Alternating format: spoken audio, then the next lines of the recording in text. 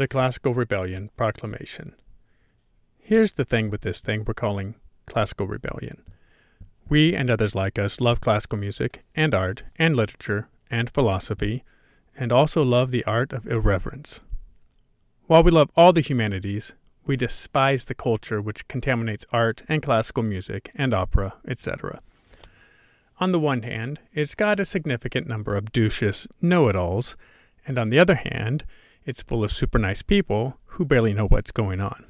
For instance, at a concert of Rachmaninoff's Piano Concerto No. 2, I heard a person behind me say how the movie Shine was all about the Rock 5 and how great it was. That's a nice person who is at a classical music concert but has no idea what is going on. There is no Rock 5 of any type. He wrote 4 piano concertos and 4 symphonies. The movie Shine was about the Rock 3. Why did this comment bother me so much? Was I being a know-it-all? It wasn't because this person misspoke about Rachmaninoff. I was disgusted because this person was being inauthentic and trying to represent themselves as someone who knew something about the music when in reality they were ignorant. Easy.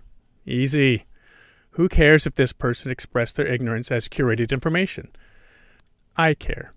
And the reason I care is because it's dangerous. This person believed in their ignorance to such an extent that they expressed it as an insightful fact to another ignorant person, thereby increasing the amount of ignorance. It adds up. As a macro behavior, it's terrifying. For the record, we are running the same risk with the content of Classical Rebellion. Could it be that we are dispensing nonsense as the distilled wisdom of the ages? It is completely possible. However, when we catch it, or if we were called out on it, we will confess the heinous sin of darkening your counsel with words which lack wisdom, and refine our course. Rebellion has always been about resisting the artificial in favor of the authentic. In political terms, the issue usually centers around the application of justice and equality of opportunity being perceived as artificial or rigged. There's nothing political about our approach.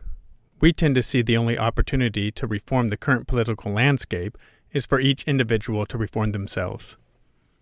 Is that what classical rebellion is? A reformation? No. And yes. While we would never claim the status of a colossus such as Martin Luther, we are most certainly part of a larger reformation of culture which is in its infancy but developing rapidly.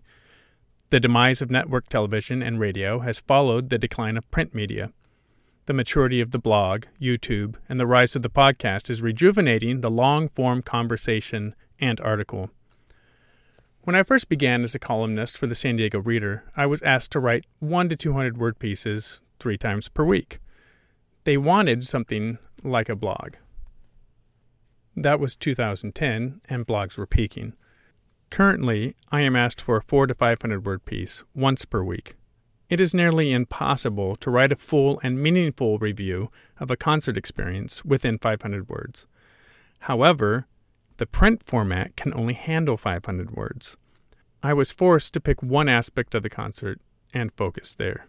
Turns out that was a good thing, because I was forced to dispense with all the meaningless platitudes which rest upon the surface of music reviews like so much grease from a filthy pan of ineptitude.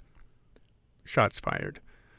While this is a rebellion, we also brush our teeth, make our beds, walk the dog, feed the cats, and take out the trash. Rebellion need not be about chaos and disorder. In fact, a rebellion which is only chaotic is doomed to fail. A successful rebellion must live in the space between what Nietzsche called the Dionysian and the Apollonian, what Jung called the anima and the animus, what the Taoists call yin and yang, and what the Samkhya philosophy of India calls Prakriti and Purusha. The space we want is between chaos and order, between potential and actual, between what could be, what is becoming, and what is. It is a narrow path to tread and difficult to keep a foot in both chaos and order. This is the space that Jesus was referring to in the book of Matthew. Enter through the narrow gate, for the gate is wide and the way is broad that leads to destruction, and there are many who enter through it. For the gate is small and the way is narrow that leads to life, and there are few who find it. The Buddha called it the middle way of the Noble Eightfold Path.